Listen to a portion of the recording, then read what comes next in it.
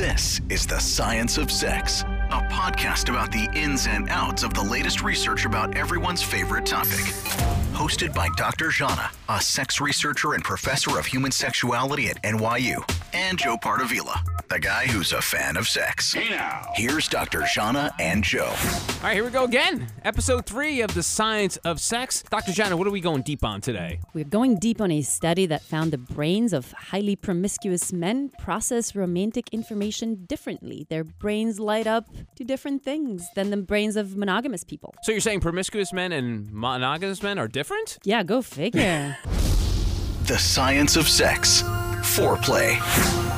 Well, you can't do a podcast about sex without talking about the biggest sex story on the planet right now. Harvey Weinstein, the movie mogul, fired after 30 years of groping, harassing, and allegedly raping women in the movie business. And this is a story that shook Hollywood and kind of resonated across the globe, Dr. Jana. But How does something like this happen, where a guy this powerful is able to get away with this for so long? Well, I mean, I don't think we should be too surprised that this happens. In fact, stories like this have been coming up. In fact, our current president has a number of similar stories behind him.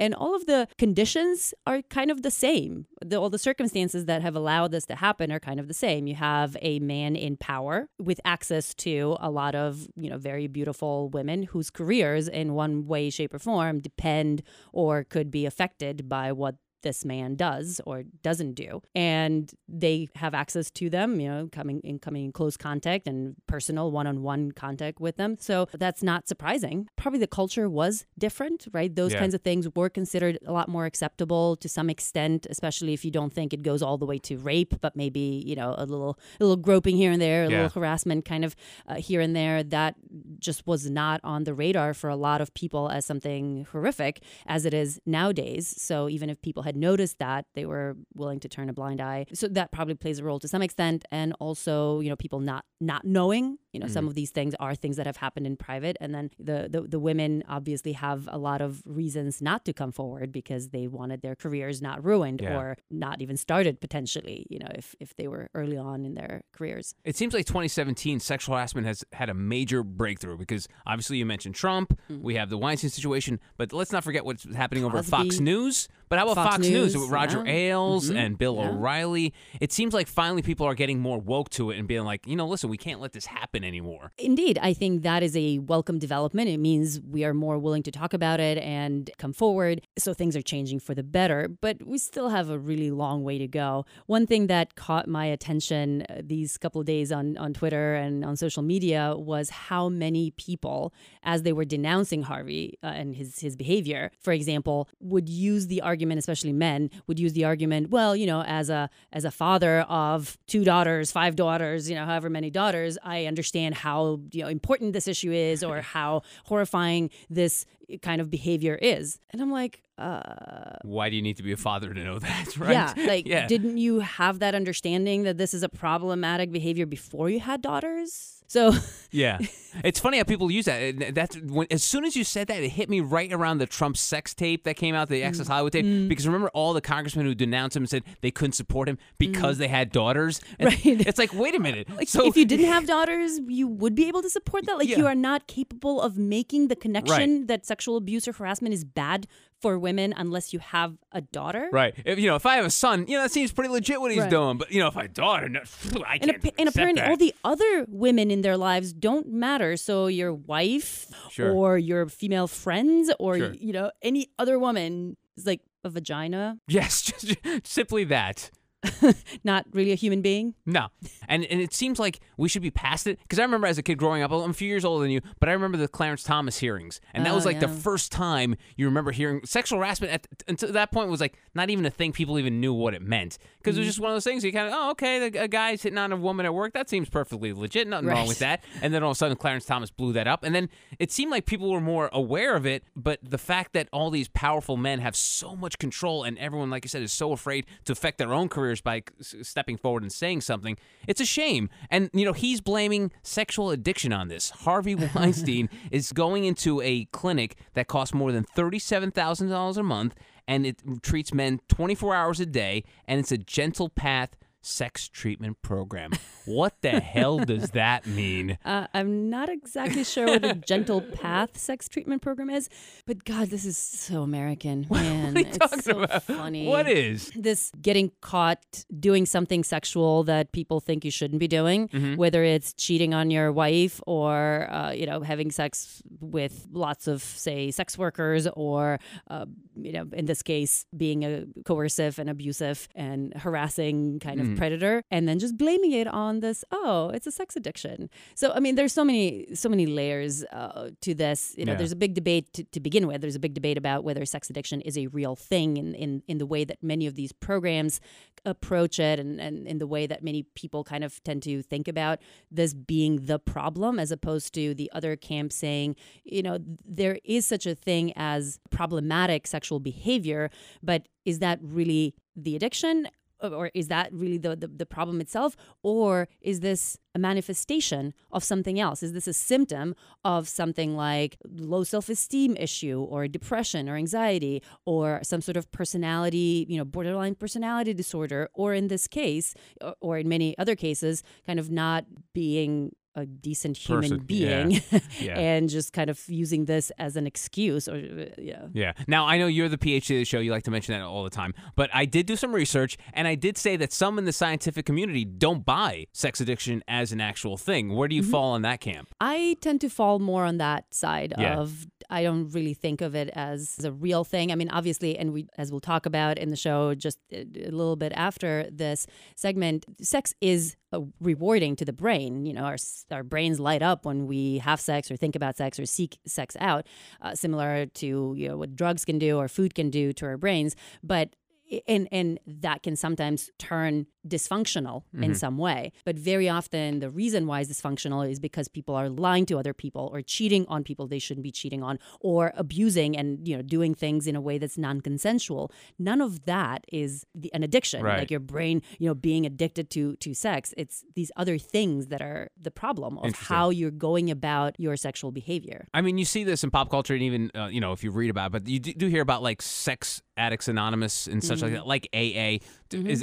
Is it all hooey there because they're not really sex addicts and they're just kind of looking for the real reason for their problems, or is that working? Many of these programs, I mean, there are a lot of different kinds of programs, and many of them are kind of sex negative, pretty sex negative in general. So they have a very narrow understanding of what types of sex and under which conditions are acceptable. Very often it'll be, with a long-term partner and a long-term relationship, nothing too kinky, nothing too crazy, no anonymous sex of any kind, no sex with sex workers, no masturbation, more than, who knows, once a month or something, or once a week. Jeez, I don't know. I'm, these numbers are not necessarily, but there are these very narrow boundaries within which they consider acceptable for sexual behavior, and then everything that falls outside of those boundaries is imbued with shame and guilt and has to be stopped. And very often, people in these rehab programs will be asked to stop masturbating or stop, doing a lot of these things that are not in and of themselves problematic. Right. And very often they will not be addressing any of the other issues. They're going to be addressing the sexually dysfunctional behavior as the problem, as opposed to a symptom of some other problem that is going on with these people. There are certainly therapists and programs who will see patients or clients with these sexually dysfunctional types of behaviors and then work on them to really get to the bottom of, okay, what is going on? Like, what is the problem that this behavior is trying to solve? Yeah, so essentially the sex addiction is on the surface of something much deeper. So you've got to go and get help, and then go really dig deep into what is actually the cause for all of that. Yeah, exactly. There are many different things that could be driving this behavior to begin with. It could be something like, it's depression or dissatisfaction with your own life in some ways, and this is a coping mechanism. Because, just like any other thing, like food or drugs or too much exercise or, gambling, any of these things can be a coping mechanism for some sort of dissatisfaction or depression or low self-esteem, that kind of stuff. So on one hand, it could be that. On for some other people, it could be, as I said, part of something like borderline personality disorder or antisocial disorder. Right. Like in these cases, when you have people abusing other people or harassing other people, then the problem is not that they want to have lots of sex with a lot of people. They can easily be going and having lots of sex with lots of people if they do it consensually. Right. It's the coercive element of Weinstein's behavior that is the problem. It's not the fact that he wanted to have sex with lots of beautiful women. And what bothers me very often about some of these sex addiction approaches is that they moralize and they stigmatize desire itself to want to have sex with lots of different people. And there's nothing wrong in that in and of itself. It's how you go about it. So in this case, some sort of antisocial, coercive, manipulative, aggressive personality coupled with this high desire and high access to lots of potential victims, that is the problem. Then in some other cases still, in one case, you're talking about some sort of coping mechanism. Mm-hmm. In other cases, you're talking about some sort of coercive and antisocial personality stuff. And then in yet other sets of cases, what you have with these so-called sex addicts is shame and guilt around sexual activities that are not problematic in any way. Yeah. And the problem being that they have created lives where that kind of behavior is not acceptable. So if you have somebody who is, say, watching porn, say, several times a week and masturbating to porn several times a week, but that, say, guy is married to a woman who thinks porn is evil and immoral, and she is very unhappy about his porn use, he might start thinking that, he's a sex addict and that his behavior is inappropriate because his wife thinks it's inappropriate or because his religious group thinks it's inappropriate. In fact, if he only was married to somebody who didn't have a problem with pornography, who may even want to watch pornography with him and, use that as a mood kind of enhancer and getting into the mood or something like that, then that exact same behavior, say watching porn 3 times a week, would not at all be problematic. So very often, I think when we live in a society that has all of these hang-ups, yeah, that's a pretty good way to say it. Yeah, about sex, you're going to end up people thinking that something is problematic and seeing themselves as sex addicts when they're not. And there is research to support this.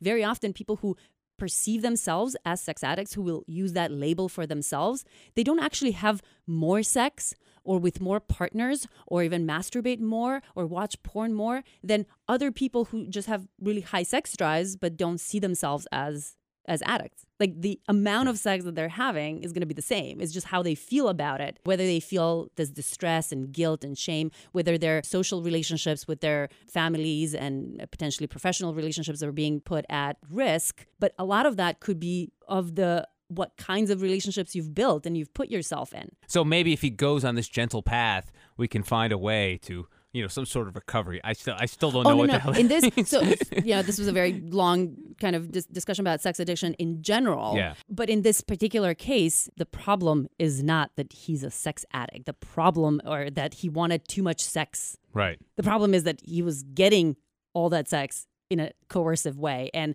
a sex addiction treatment is not going to solve that. He's an asshole. He's an asshole. He needs asshole treatment, which I don't believe there's a gentle path to fix that. Now, on a lighter note, people like the idea of threesomes, Dr. Jana, but apparently they're too lazy or scared to try one. Really? A new survey out of the University of New Brunswick in Canada asked 300 college kids that are Canadian about threesomes, and here's what they found. A lot of people like the idea of getting it on with 2 people at once. In fact, the college kids were more open to it than people in any other generation, but they were too lazy to try one. Only 13% of the people polled of the 300 have been in a threesome. What's your takeaway from this gigantic poll of 300 people who are too lazy for threesomes? Well, the size of the sample is not that problematic as the fact that we just talked about a non-representative sample of college students from a single university.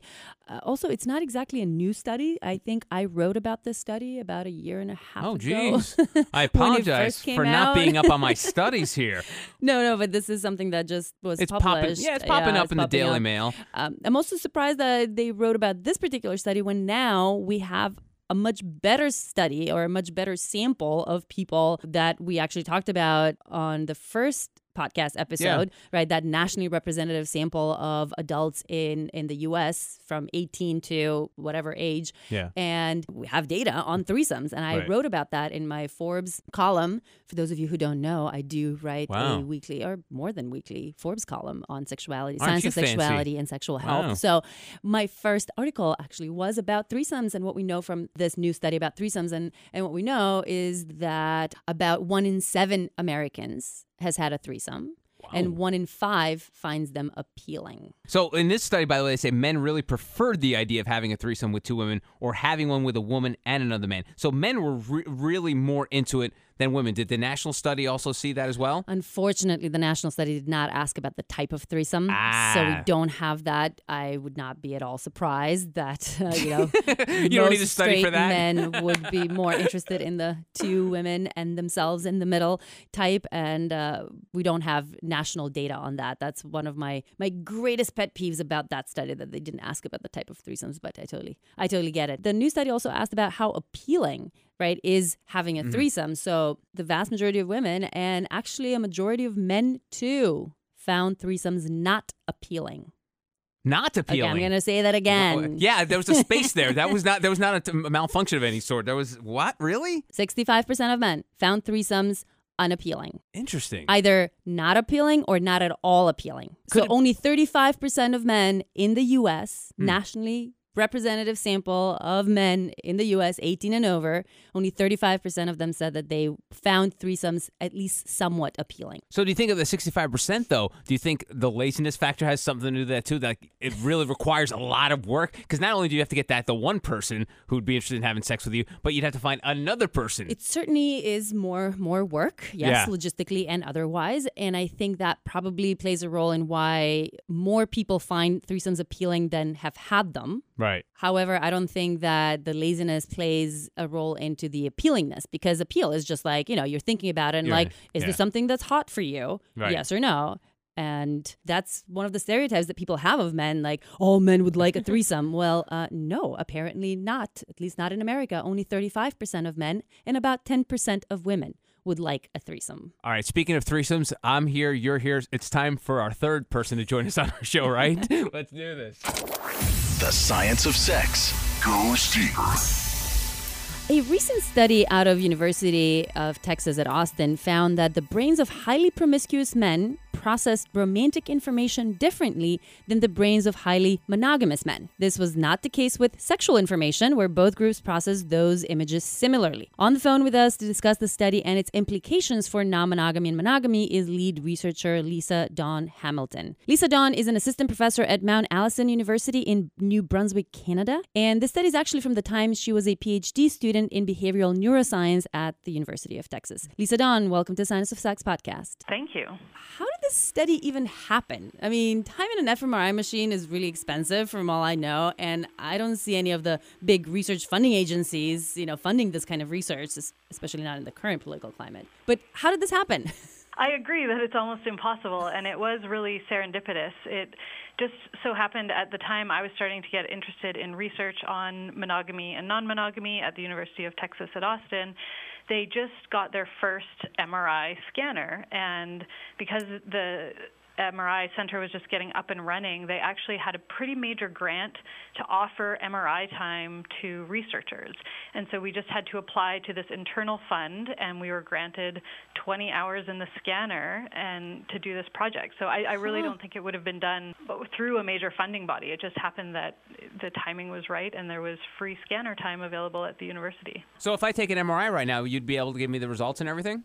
Theoretically, yes. Oh, good. Good to know. I'll keep you in the back of my mind, Ms. Dawn. All right. But, we're talking about this technology. Most people don't really know much about brain imaging. So can you try to explain fMRI technology in a way that a high school student could understand? Sure. One of the things that I think is interesting about how the public in general perceives MRI is that, if we have these spots on the brain, we must know what's going on in the brain, or if we can make these pictures of the brain.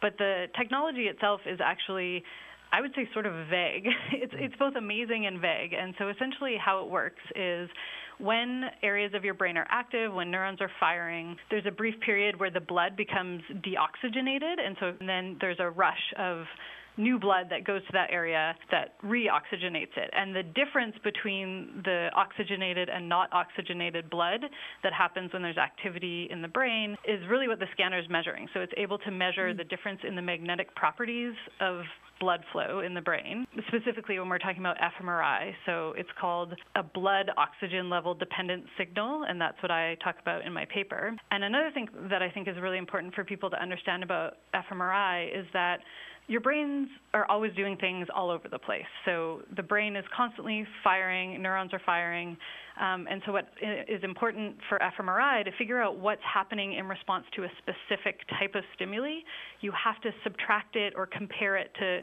something similar, like close enough but different. So that's why in my study, we compared sex images to neutral images or romantic images to neutral images, because you have to compare it to something that's close-ish, because otherwise if you just look at a picture of the brain, all sorts of things are going off and it's basically uninterpretable. Joe, as someone who doesn't know anything about MRI, did this answer? I mean, were you just speaking in English, or was that some sort of Chinese? Oh, God. I'm very confused right now. So basically, in layman's terms, you showed these pictures to these men involved in the study, and then you scanned their MRI, or when did this all take place? So it's happening as they're looking at the pictures. Okay. And so a full brain scan, I believe in this case, took 2 seconds. So every 2 seconds, essentially, they're taking a full picture of the brain, and then I average what the brain was doing while they were looking at sex pictures, and then I subtract what their brain was doing when they were just looking at pictures of people barbecuing or landscapes or something. Gotcha. All right. So you get these 10 monogamous men in this case, 10 non-monogamous men, you bring them in the lab, and you're like, okay, lay down an fMRI scanner, and we're going to show you some photos, take pictures of your brain. Yeah. And they just had to lie there and look at the pictures. They didn't have to do anything. You have to say, like, how when you go an eye test, better or worse? Yes. Better or worse? None of that. None of that. We didn't want to distract them at all from just focusing on the images. Interesting. So that's why we decided not just to get them to lie there and stare at them. So I heard Dr. John say there's 10 monogamous men and 10, I guess, non-monogamous men. How did you find these 20 guys? It actually took quite a while to track down men who fit our criteria. Monogamous men? No, I'm just kidding. Go ahead. Yeah, that was a hard thing, finding people that I didn't know because I didn't trust those people to tell the truth. Right. But part of it is I went in based off this model of these rodents that are highly monogamous and highly non-monogamous. And so I went into it thinking that I was going to find groups of people that were just totally monogamous and groups of people that were quite non-monogamous. And we ended up interviewing about 75 people over the phone to try to get people who fit into our criteria of highly monogamous, highly non-monogamous. And what I found, and what has directed my research since then, is that a lot of people kind of fell somewhere in the middle. They weren't at these extremes. But yeah, so we had to interview quite a few people to find these men, and we put advertisements all over. Took place in Austin, Texas, and so we put advertisements in newspapers. You found monogamous men in Austin, Texas? How is that even possible? I know, right? Now, you mentioned non-monogamous men. Was there like a magic number to make them non-monogamous? Yes. So for the men to be considered monogamous, originally we actually wanted people who had only ever been with one partner ever, but that was just too hard to find. So we set a cutoff of 5 people maximum, but they had to have never dated, even casually, more than one person at one time. They had to report desiring monogamy, so we asked them, in an ideal world, if you could do anything you wanted, would you want to be with multiple people? And so they had to say no to questions like that. And they exist, Joe. I'm seeing him looking in your face, and you're like, no, they exist. All right, okay, good to know. That's actually an interesting point, is that one of the things we had was I had people yell at me when I told them they didn't qualify for the study, and they were often men who were fairly monogamous, but they didn't meet our strict criteria, and they would say things like, you're never going to find anyone that meets your criteria. Wow. I'm as good as it gets, as close as it gets to monogamy. So you were breaking up with these men, essentially. exactly. And it's funny, though, the desire thing is important, too, because I think a lot of people sometimes would love to be promiscuous, but they can't or don't have the ability to or have trouble meeting women. So that's a really gray area there. How did you dig through that? Well, we just had a series of different questions about hypothetical situations, and essentially they had to say that, no, they really were dedicated to being monogamous and just had no interest in being non-monogamous or having multiple partners or having any partner other than their current partner. In addition to that, another tricky one was we asked them how often they fantasized about other women, and it had to be relatively infrequently. I think it was something like once a month or less than once a month. Yes, yeah. Like that. This was an occasional thing. They would sometimes fantasize about other women, but for the most part, they just fantasized about their partner. And you found people like this? We did, yeah. Joe, but it's funny. I mean, Joe's reactions are what so many people have as a stereotype, right? That all men fantasize about having sex with, hundreds and thousands of women all the damn time, right? That everybody, given the chance, would be chasing thousands of partners all the time, right?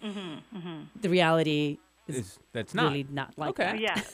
Yeah, exactly. There's a lot of variability in what people like, regardless of their gender. Okay, so we got the monogamous people, fewer than 5 partners ever, never dated more than one person at a time, never cheated on a partner, right? Yeah. And were really committed to monogamy. They did not want non-monogamy. What were the criteria for highly non-monogamous men? For the highly non-monogamous men, we were looking for people who had either cheated on partners in the past or had multiple times throughout their lives been involved with multiple people. And they had to have had more than 10 partners in their lifetime, but most of them had much more than that. And they also had to just report things that would go along with non-monogamy, so desiring lots of sexual partners, preferring a style of relationship that involved them being involved with multiple partners. Whether or not their partners were allowed to do that was another story. But just in general, people who were sort of, we called them committed to not being committed. Now, how do you separate yourself from because you're a PhD and a doctor, how do you separate like your human side and your PhD side? Like when someone came up to you and said, yeah, I've had sex with 100 people. Like, are you able to be like, huh? Like, or are you able to just be more scientific about it, or to like deep down, like, boy, what's up with this person? Why? Do you think there's something wrong with someone who's had not sex at with all, 100 Dr. people? Jana? I'm not asking you. I'm asking Lisa Dawn here. Well, I think part of it, I've been a sex educator since I was 22 years old, and part of the training that we went through for that is just being exposed to all different sorts of people, all different sorts of scenarios. And I used to work on this phone line based out of Vancouver called the Facts of Life line. And so I've heard kind of anything you could hear. So you're immune to all this, right, at this point in your life? Yeah, I very much have a non-judgmental approach both in real life and in science life. So, and that also, I think, drove my interest in non-monogamy because so many people are focused on infidelity, and there seems to be a lot of judgment attached to it. And so I kind of went into this wanting to do a non-judgmental approach. Now, were some of these highly non-monogamous people in poly relationships? Were they, right, because you can have the consensual non-monogamy and the non-consensual non-monogamy version of non-monogamy, right? Cheating versus poly or swinger or something like that. None of them identified as being polyamorous per se. So some identified as someone who cheated on partners, but others just either mostly casually dated people or didn't make official commitments, but there was no sort of formal polyamorous arrangements, but there was some consensual non-monogamy. Okay, so what was the procedure? What kind of images did people see? So they would come into the lab, to the MRI area, and we would first make sure they had no metal in their bodies. That was a main criteria. And one of our participants actually had a lot of piercings, and he had to take all of them out before he went into the scanner. But they would come in, and they would lay down in the scanner, and essentially they would lay back, and the images are projected on a screen that's reflected directly above them. So they just kind of stare straight ahead, and they see the images. And the images were shown in blocks of images. So there would be a series of sexual images, a series of romantic images, and then a series of neutral images, 4 or 5 at a time. Can you define sexual, romantic, and neutral? Yeah. So the sexual images were sort of basic vanilla sex scenes with two people engaging in some sort of penetrative intercourse. And in some cases you could see the penetration, and in some cases you couldn't, but it was always strongly implied.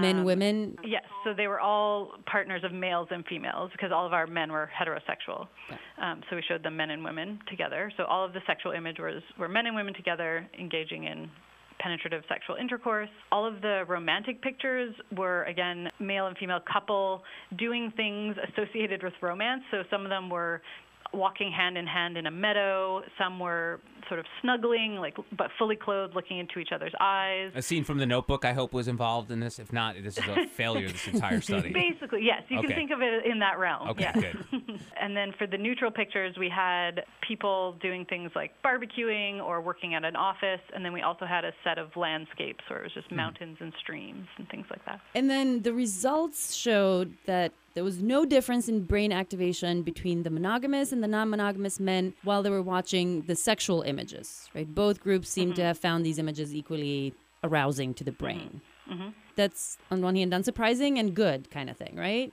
Yeah, so we would sexual imagery is a pretty strong stimuli that most people are kind of wired to respond to.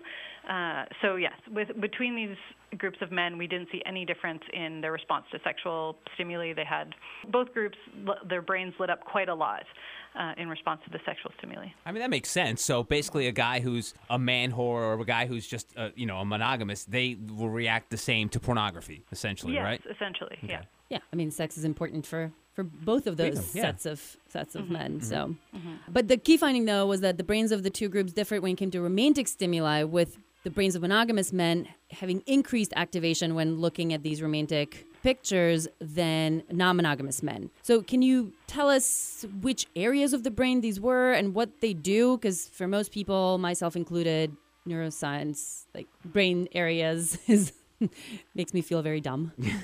Yeah, can you translate all that for us? No problem. So the actual areas that we saw a difference in that were more active in the monogamous men when they were looking at these romantic pictures were on the right side of the brain, and the areas were the thalamus, the nucleus accumbens, the caudate, pallidum, putamen, the insula, and parts of the prefrontal cortex. And Joe, you got this, right? Yes. Prefrontal cortex. That's from Back to the Future, right? Oh, no, that's flux capacitor. Continue. I'm sorry. What was it on? So those areas, many of them are part of what's often called the dopamine reward system. Oh. And this is something that gets talked about a lot when we talk about people doing drugs, or it's really an area of the brain or a system of the brain that responds when people are doing things they find rewarding, or when they're seeking out things they find rewarding. It reinforces the behavior when that part of the brain is active. It's saying, this is a good thing. I want to do more of this. Ice cream? Yes, ice cream would absolutely activate this reward circuit, for me at least. That's funny. The second you said that, Lisa Dawn, it immediately dawned on me. Monogamous men were more focused on the love aspect of a relationship, and that's what fired off that right side of the brain, whereas the promiscuous men, the love is not so important, so you didn't see as much of that firing off on the right, correct? Potentially, yes. It's hard to say exactly what they were thinking or saying or what they value, but yeah, it seems as though the monogamous men saw this romance stuff as more rewarding, potentially. So no one Dr. Jana would ever date is pretty much what you're saying. That's not true. A little bit of romance I can take. All right. I will also add that parts of the brain, like the insula, also involved in almost all emotional things, and so the insula tends to get active in any MRI study you read or fMRI study. The insula seems to be active in relation to anything with emotion attached to it, and so that was something else that was active here. So it's rewarding, and it's triggering sort of the limbic system, emotional center of the brain as well. There were also some interesting within each group of men findings. So among the monogamous men, the areas that were active when viewing romantic pictures were still active when they were viewing the sexual images. But the promiscuous guy's brain showed additional activity during romantic stimuli in several regions of the cortex that were not active during the sexual photos. When we're looking at MRI or fMRI responses, we're always comparing two things. And one of the things we found was that when we directly compared romance with sex for the monogamous men, that there was basically no difference. So the areas that were active in response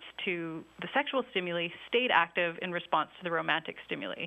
And that's largely because both of those were pretty rewarding to those men. For the non-monogamous men, when we directly compared romance to sex, what we found was when the non-monogamous men were looking at the romance pictures, when you compare that to the sex pictures, you see all of this cortical activation. So when the cortex is active, that's our higher level thinking centers. So the reward pathway and things like that are what are considered lower level, or they're things that are more in tune with our reflexes and our instincts and are more rewarding, whereas things in the cortex are things we're thinking about, essentially. It's sort of a higher level processing, and I like to think about it as though they were looking at these pictures going like, what is that? As opposed to just looking at them and enjoying them. Right. So they were, on one hand, less rewarding, which we established, but then there was also this additional cortex level, higher level processing of information, like studying these images or like it's almost like they discovered fire. Like it's like, wait a minute. All right, sex, I get that. And then, wait, what's this love thing? Oh, that looks cool. I don't know if I would do that, but that looks interesting. Essentially, that's it, right? Potentially, yes. I think that's a great, explanation of what was going on. Yeah. Yeah. All right. Good. Yeah. No, it is funny though, because it kind of does prove that these promiscuous men or non-monogamous men, it's not like they're afraid of love. They're like, oh, that's kind of cool. I don't know if I would do it, but it's still kind of cool.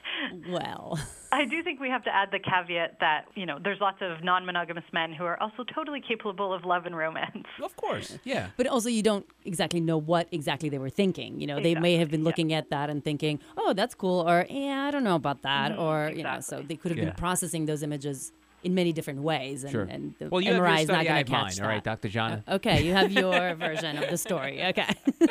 Okay, so how do you explain these findings more broadly? So does this mean that non-monogamous men have some sort of a biological predisposition toward non-monogamy that is reflected in the brain? Or is it the other way around? Maybe have these men's brains been shaped by different kinds of experiences throughout their lives, and that's why they're responding differently? So my background is as a social neuroscientist, and in social neuroscience, I think one of the things we often understand and talk about is that it's a constant back and forth between your biology and the experiences you have in your life. So everything you do changes your biology, and then your biology can affect what you do. And it's sort of a constant cycle, and it's really hard to tease those things apart. While I think there's some evidence that biology is involved in how we go about our lives and what we find rewarding, there's also tons of evidence that what we experience in our life can also shape what we find rewarding.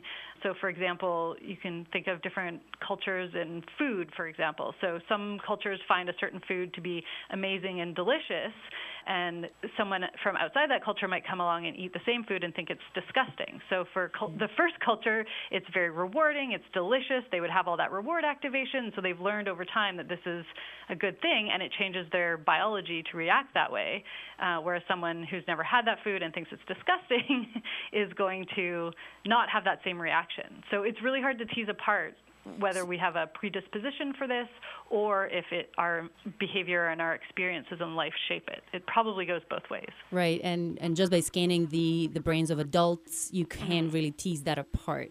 Could you do that if you were scanning the brains of children and then follow them around and see later on how monogamous or non-monogamous they ended up being? I think it would be tricky because you would also have to control all of their experiences too. So if you could lock someone in a box and like a rat, like how they can do with the animals, and control every aspect of their life, then you could potentially do that. But yes, doing studies over the long term and following someone from childhood through life would be a better way of trying to get at the direction of it, but we still wouldn't know exactly what their life experiences were. Right. Now, you mentioned, biology, and we know biology playing a role to some extent because, we live in a society, at least in our Western world, where traditionally it's operated on the assumption that monogamy is natural, monogamy is healthy, and non-monogamy is not just morally wrong and unacceptable, but also unhealthy. Like something have to gone wrong in your development in order to want it or seek it out. On the other hand, these days we hear more and more from activists and people advocating for consensual non-monogamy in particular, that monogamy might be the one that's not natural and that all humans are in fact non-monogamous by nature and that our societies are trying to box us into these unnatural boxes of monogamy. So what do we know more broadly about what causes monogamy or non-monogamy in desires and behaviors? How much of biology plays a role from research, animal research, human research? So in animals, in the voles that I mentioned before, which are small rodents, there's been actually quite a lot of research done very specifically on the biology. And the studies I talked about in my paper were some of the earlier and more basic studies, because with the humans, I was just looking at brain areas. But the research now, they know exactly the receptors and the genes that can turn on and off monogamous behavior in these rodents. And it's related to the hormones oxytocin and vasopressin, as well as a neurotransmitter called dopamine, which people might be familiar with through things like rewarding behaviors, like eating ice cream. So all of these hormones and neurotransmitters and their receptors in specific brain areas do seem to be linked to monogamous or non-monogamous behavior in voles, and the systems seem to be similar-ish in humans, but I think it's so hard to translate from a rodent that mainly just has that rodent brain, and humans have these giant brains with cortexes that can, take in all sorts of information and process all sorts of information and spit it out in different ways, that it's hard to know the degree to which biology contributes to human preferences for monogamy and non-monogamy. One of the things that I think is particularly important to talk about is I think a lot of research and people who are challenging this idea that monogamy is the one true way or whatever. I think that humans aren't just one way or another. I think that there's variability, like almost everything that humans do or almost everything that occurs in nature, there's variability to it. And so I think some people are monogamous and some people aren't, and most of us fall somewhere in the middle. So, Lisa Dawn, you know how sometimes you hear a guy say, I'm not wired to be monogamous, or I'm not wired for the other. Is that possibly true? I know you're saying not all, but do you think certain people are more like, I don't know whether it's genetically or something in their brains that just doesn't allow them to be monogamous? It's really hard to speculate on that because, them coming to that point where they're like, I'm just not wired to be monogamous. Yeah. Is it because they've had horrible experiences with monogamy? Is it because, their group of friends is really into having sex with lots of people? Or is it because they have a biological predisposition? I think it's so hard to tell just from any person off the street. You're saying it's some sort of a continuum, right? Trying to say all humans are monogamous or all humans are non-monogamous would be like trying to say all humans are extroverted and all humans are introverted. Right. Yes, right? Exactly. Whereas in fact, it's more of a spectrum with some people on the extremes of that spectrum and a lot of people somewhere in between. And probably both biological factors contributing to some extent, at least with some people, and then other experience that you mentioned contributing to a different extent. Yeah, I think it is definitely a mixture. And one of the other studies that I did years ago when I was an undergraduate with Sari Van Anders, we did a study on testosterone levels in people who identified as polyamorous, and regardless of whether or not they were in a relationship with multiple people at the time, they still had higher levels of testosterone. And so just wanting to be in a polyamorous relationship or living a poly lifestyle was related to having higher testosterone. In both men and women? Yes. Well, you need to keep up, right? You need all the help you can get, right? Yeah. Or that higher testosterone may have been the reason why you wanted it in the first place. So it could be either one of those. Okay. Or it could be, if you're seeking sex more often, your testosterone is going to be higher. Or if you're having more sex, your testosterone is going to be higher. Or is it your testosterone's higher, and so you're having more sex? It's so hard to tease these things apart. I have a question about the study. When you decided to do it with the MRI scans and everything, what was your goal? Because it always fascinates me about people with studies because it's really honed in on what you're looking for. What hit you there? You're like, this would be a great idea for a study. I guess at the time, I had recently read The Ethical Slut, which is a book that talks about polyamory and how to engage in having multiple partners in a healthy and ethical way. Then I also, around that same time, this was both when I was in my undergraduate, I had started learning about these voles. And so it just sort of happened at the same time. I was learning about non-monogamy in humans, and then I learned about these voles that were monogamous or non-monogamous, and I was like, I wonder if humans are like voles. And that's really basically how it started for me. Wow. That's awesome. So you only studied men, 10 monogamous, 10 non-monogamous men. What about women? And can we expect a similar study in the future looking at women? I would absolutely love to study women, and if there are funding agencies listening to this or anyone who wants to sponsor this research, I would be happy to do so. But as we talked about at the very beginning, I think it's really difficult to fund this type of research through major funding bodies, and I don't know if I will ever get the money to do this on women without free scanner time. Well, if there are any polyamory swinger organizations wanting to invest some money in research, Lisa Dawn Hamilton is your woman. Yeah. Would you expect to find something similar in women? I go back and forth about this. On one hand, I think that it is likely that it would be similar, that if we found highly monogamous women and highly non-monogamous women, that we'd probably see similar differences. But then on the other hand, a lot of research in humans around sexuality shows that men tend to be more rigid in their sexuality while women are more fluid. And so I wonder if we would see such stark differences in women, because potentially they would shift more over time than men would. Oh, I would love to peek into women's brains. What are your thoughts on that, Dr. Jana? I hear your dilemma. I still think that you would probably find, romantic stimuli somewhat less rewarding among the highly non-monogamous women. Although maybe the difference won't be as stark as the one in men. You got to get Dr. John to write you a check there, Lisa Dawn. Maybe she'll fund the next study for you. Lisa Dawn Hamilton, thanks for joining us on the Science of Sex podcast. Thank you so much for inviting me. This was awesome. And speaking of non-monogamy, you've got a little project called Monogamous you've been working on? Well, it's not exactly my project, but I am going to be involved in some way. So Monogamous is this new documentary that is exploring these new relationship lifestyles, right? Like not complete monogamy. And monogamous is a term that Dan Savage popularized and then allowed the filmmakers to use it. So Tao Ruspoli is this filmmaker who discovered kind of later in life non-monogamy and has been on a quest to understand it more. So there are interviews with Dan Savage, with Esther Perel, who wrote Mating in Captivity, Chris Ryan, who wrote Sex at Dawn. And it's really an exploration and trying to understand what non-monogamy is and how it functions.